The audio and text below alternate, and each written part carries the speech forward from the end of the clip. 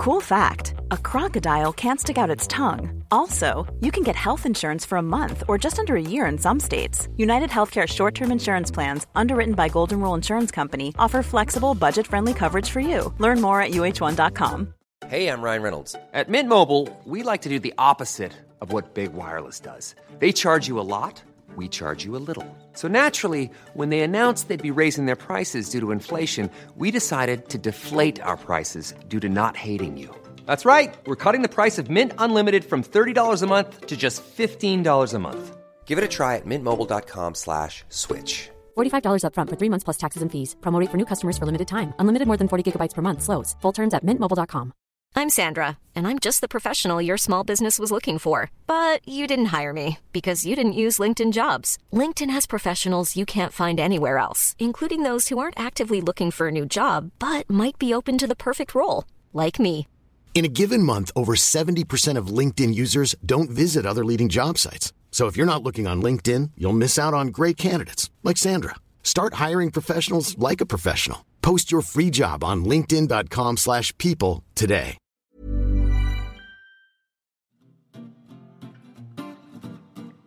It's mentally yours from Ellen and Yvette. A focus on your mental health you surely won't regret. It's mentally yours. Mentally yours. Mentally yours.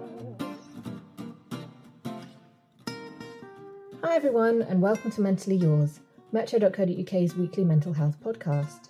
I'm Yvette and today I'm chatting to Amy Perrin. She's the founder and CEO of Marmalade Trust, a charity dedicated to recognising loneliness and helping people make new friends. We're going to be chatting about isolation and how to reach out.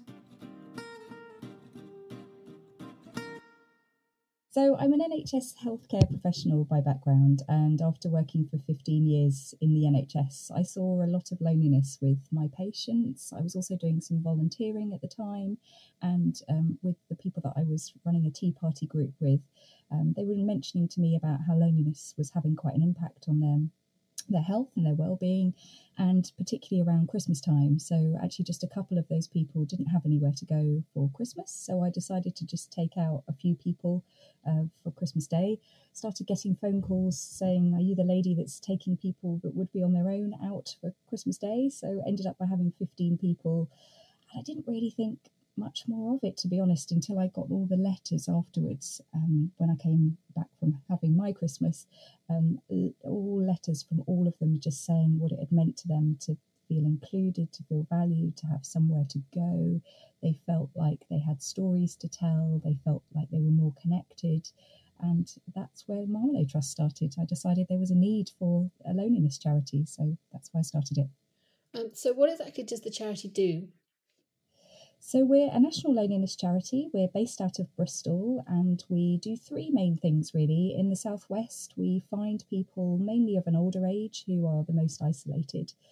So typically people who don't have family anymore, maybe because they're bereaved or because they didn't have children.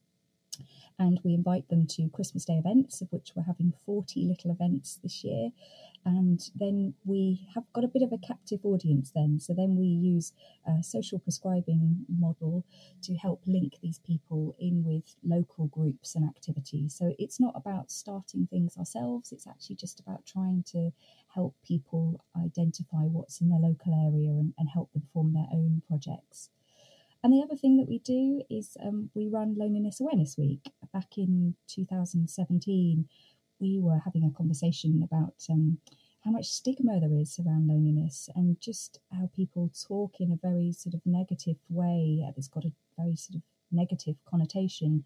And we wanted to really start to build up a bit of awareness and consciousness around what is essentially a very normal human emotion. So we started Loneliness Awareness Week, which we now run every year in June. And what kind of age group does it serve these days? Is it specifically older people or is it everyone? I think it's everyone now. Our direct projects that we run here in the southwest are particularly about finding those people who are really socially isolated, and that we focus on older people for that. But our support and the resources that we offer, particularly around Loneliness Awareness Week, is really for any age group. And certainly we know that Generation Z and millennials have found that they've experienced higher levels of reporting higher levels of loneliness now. So it is something that will impact and affect us all at some point in our life. And I think it's really important that we build a really open and honest conversation about it. Obviously, the past year has been really challenging for everyone. What have you been working on with the charity? Yeah, hugely challenging. I think I remember back, like the rest of us, sort of glued to the television watching Boris Johnson give his speech and thinking, oh goodness, we're going into this lockdown. And the first thing we had to do as a team is we had over 200 people with no family, no one to support them, who was suddenly shielding. So we had to react very quickly to that, and we set up a COVID companion scheme where we were phoning people, ensuring people had food, had adequate medical supplies, and that urgent response was absolutely crucial at helping people just survive really the first few weeks. And then since that, we've realised that actually a lot of people that have been shielding for a long time, we've had to provide longer term companionship support that's involved helping people get back out into their communities again as much as we can, and now looking at how we can do that even more so as we move hopefully out of the pandemic and more into normal usual activities in the winter. What are some of the most common problems that people are facing now coming out of lockdown? I think one of the things that people mention the most to us is about how they feel that loneliness, they've experienced loneliness for the first time, maybe because they've been shielding or they've been away from family, maybe live in a different area, so they haven't been able to see them, just felt that sort of detachment and that feeling of loneliness for the first time. And there's also this feeling, I think a bit of perhaps the media sort of perpetuate that, this feeling that actually everybody has gone back to this new normal now. Everybody is back holidaying, everybody is living life to the full, whereas actually we have a lot of contact from people who remain very fearful about actually re-socialising again. They feel quite anxious, they feel a bit nervous about whether the virus is still around, whether people are wearing masks, and also particularly for some people who are digitally excluded, like older generations, people have said they actually feel really nervous about the changes that there are in the environment. And actually, if you haven't been to a supermarket for 18 months, even going to a supermarket has changed hugely. Most places are just card now, so you can't use cash. Some of them have got traffic light systems, wiping down trolleys, wearing masks. Everywhere is very different, and that can be quite unnerving and unsettling for people that have been inside. So I think there remains a lot of anxiety about that, and there will need to be organisations like ourselves that provide that support for many months to come, I think. Do you think that society as a whole is kind of more prone to loneliness these days than, for instance, when it was when our grandparents were young? I mean, obviously we've had the pandemic, so that's completely changed everything again. But do you think that people are more likely to experience loneliness than they were, say, a few decades ago? I think so. And I think there are many different reasons for that. I think we're using the term loneliness more and recognising it as a natural human emotion, which is really important. I also think that there are lots of things that are very different. I think of my grandparents, and they used to live opposite their nephew, their cousin, their sister. The door was always open. The working men's club or the pub was the place to go. It was a very different sort of, people didn't move away. And now you think about more dispersed communities, travel is so much easier. I think we all know somebody who doesn't live in their hometown has moved, and many of us have moved into different cities and different places.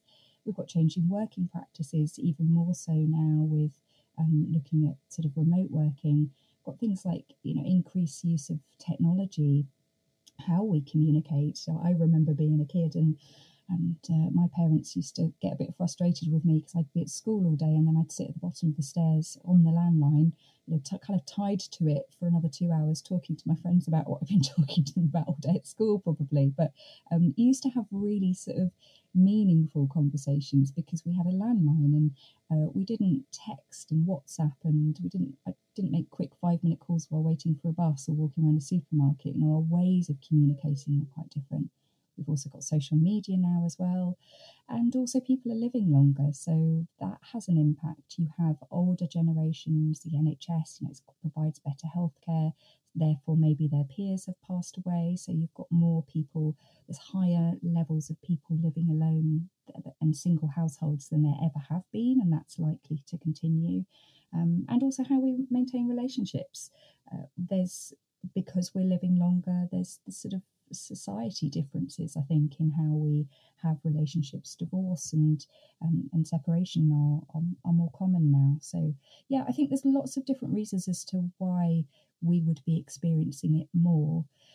But I'm a firm believer in that actually loneliness is part of what we have as in life. And I'm not talking about chronic loneliness that has an impact on your health. I'm talking about loneliness actually as a warning sign that you need to address your level of social contact.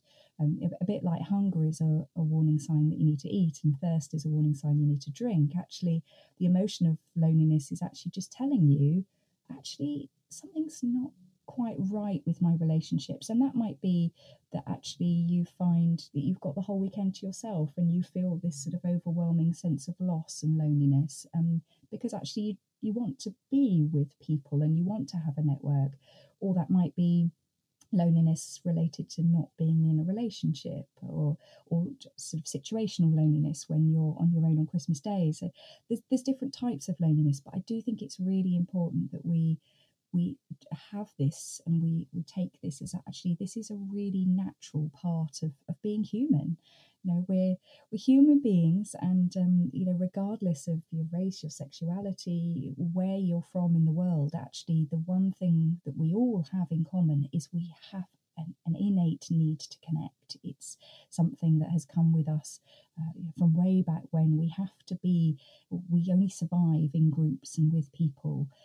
We all need different levels of that. Some of us are introverts and don't need so much, and other people are very much extroverts and need a lot of sort of contact from people. But it is something that we have to have as human beings. Otherwise, it starts to impact on our health.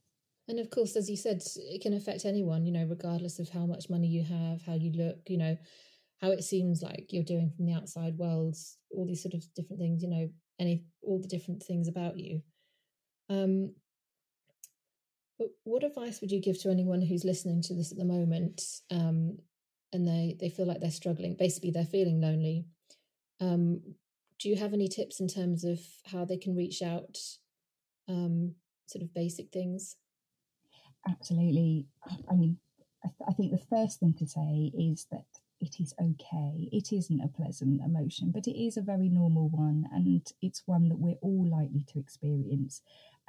There are certain times, like key life indicators, whether that's getting divorced, being bereaved during a pandemic, a breakdown of relationship, when being a new parent, and times like that when you're more likely to experience it. But first of all, it isn't a pleasant emotion, but it is okay to feel loneliness. And once you recognise that feeling, then there's several things that you can do.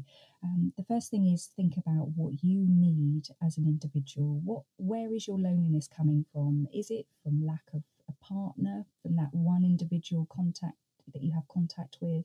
Is it from a group of people, a network? Is that because you're not connected, with church or gigs or sports, or you haven't got that feeling of meaning and purpose from having a group of people around you? So identify what it is that is missing, and then figure out what it is that you actually need to have. And that comes back a little bit to being an introvert or being an extrovert. We're all very, very different, as I said. So what's the bit that's missing for you? Is it certain times of the day? Is it types of people? Are there relationships that you're in that are making you feel more lonely? And if so, does that need addressing? So this very much comes from a personal point of view. And then the next thing to say is it's about taking appropriate action, really. It's about thinking, now that you know that you're experiencing loneliness, what can you do about it? We've had quite a few people on from mental health charities warning that there could be basically a real crisis in terms of mental health stuff following the pandemic. Do you feel that there's going to be a real demand for your services following the pandemic? It seems obvious to me that there might be, because it's been such a difficult time, but tell us about that. Yeah, I think there will be. I think that's twofold. I think that's going to be from people who have been more isolated and find it difficult to come back out into society. So maybe, as we talked about, people that have been shielding, maybe older people, even simple things such as losing your sort of exercise tolerance and your stamina. If you're in your 90s and you're used to walking 1/4 of a mile to a local shop, but you haven't done that for 18 months, that's actually going to be quite hard on your body and physically. So, I think it's going to be challenging for perhaps more vulnerable groups of society. I think for the rest of us, I think this is it's something that we're going to see more of. But we also have this opportunity here, and probably an opportunity not to link loneliness with a mental health issue, because it can cause mental health issues. But actually, loneliness by its definition is actually just a mismatch between the social contact you have and what you need. So if we view loneliness like that, that this is something that we have the skills within ourselves, and then we have organisations like us, obviously, who are able to help those who are digitally excluded, or maybe because their health and well-being has impacted, they need just a little bit more support to address loneliness. What are your thoughts on, because we sort of talked a bit about technology and how that's changed, but what are your thoughts on how technology can help people feel less alone? Things like sort of Zoom get-togethers and social media sort of forums and chats. Yeah, I think with technology, I think it comes back to how it makes you feel, really. And we say that about sort of scrolling through Facebook. If you spend an hour scrolling through Facebook and you feel more connected, we have older people who we've managed to get technology for and support them onto that, and they can actually see pictures of their grandchildren, from other parts of the world, and that makes them feel connected. They know what's going on, and so that gives them sort of a sense of purpose and meaning and value. If, however, you're scrolling through Facebook, or you're on forums and groups and things that are making you feel disconnected, particularly if you're feeling like you're missing out, that FOMO, then that's actually something that maybe you need to address the time that you're thinking about that. We've all had to move into this sort of remote world. I know and have had lots of conversations with people that are feeling this sort of Zoom fatigue of hours on the screen, and be mindful really of how much that does take from you in a day. It can feel quite challenging, but there are so many ways to communicate now. And actually the positive thing around technology is that you don't have to have tied down conversations on the landline. The good side of that is that you can just send an emoji to a friend saying, I'm thinking about you, or a GIF, or something that just touches in with people. Or we've had people that have said to us that they just send an emoji every day to their single new parent friend, just to let them know that they're there, and those things can be really valuable and help you feel more connected. So I think it's just about thinking what's useful to you, sort of reviewing your own everyday relationships and the way that you use technology. Is it helping, or is it hindering? Is it exhausting you by the end of the day, or not? So lots and lots of tips about there's lots of tips on our website, so you can have a look at marmaladetrust.org, and we've got lots of resources on there. I think some of the general tips would be, at the moment, think about your community, building your daily connections. So looking at the kind of weak ties that you have, going to local supermarkets, putting your bins out when your neighbours are putting your bins out, so that you can say hello to them. Who's in your neighbourhood, in your community? Can you have a street party? Can you do things to drop some mince pies off it when it comes near Christmas to people who are maybe living on their own? Thinking about moving out into this sort of new normal. Take your time, just one step at a time. Don't measure yourself and success on what others are doing. Think about what's important to you, what social connections that you need, and what's making you feel happy.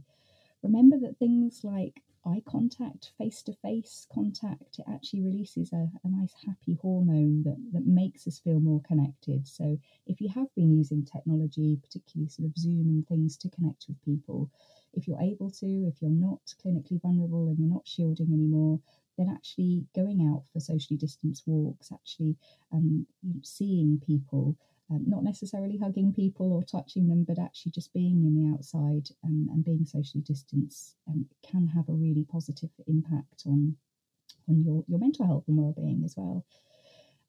Talked about it a little bit as well, but thinking about the language that we use around loneliness, really, really important that we keep the conversation about loneliness being a natural and normal human emotion. So really trying to avoid using words like, suffering and admit it, I feel lonely, and all of those negative connotations that just add to that sense that loneliness is something that is really, really negative and should be frowned upon. And probably the last thing is to think about time on your own, because we perhaps have got a bit of a culture where we view time on our own as being a bad thing. Solitude, even from when we're a kid, is something that's given as punishment. And actually, time on your own with yourself, learn to enjoy that.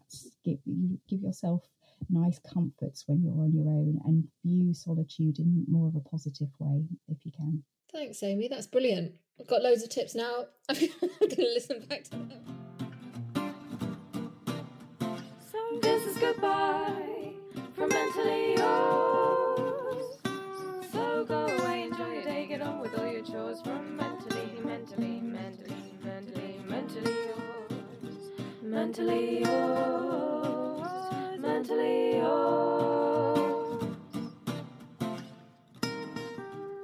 If you've been affected by any of the issues we've discussed today, you can give the Samaritans a ring on 116 123. If you like Mentally Yours, you can also find us on Twitter. We're at MentallyYRS. We also have a lovely Facebook group, which is just called Mentally Yours. And if you really liked us, you could do us a massive favour and give us a rating and review on Apple Podcasts. It's much appreciated, helps us, continue doing what we're doing. So please do rate and review and check back in next week for more Mentally Yours.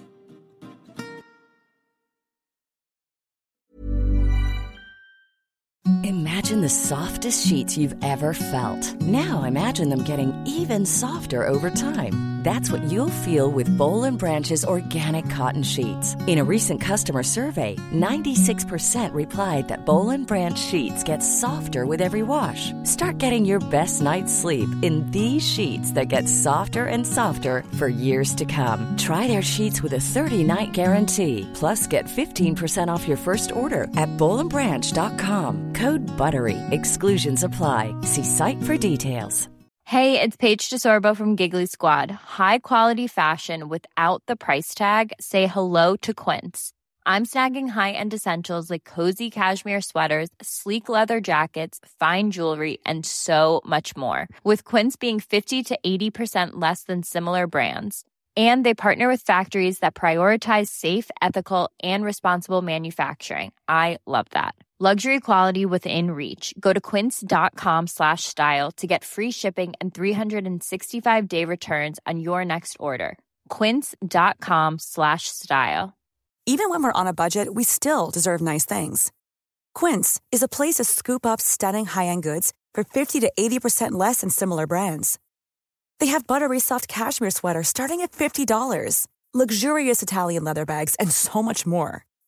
Plus, Quince only works with factories that use safe, ethical, and responsible manufacturing. Get the high-end goods you'll love without the high price tag with Quince. Go to quince.com/style for free shipping and 365-day returns.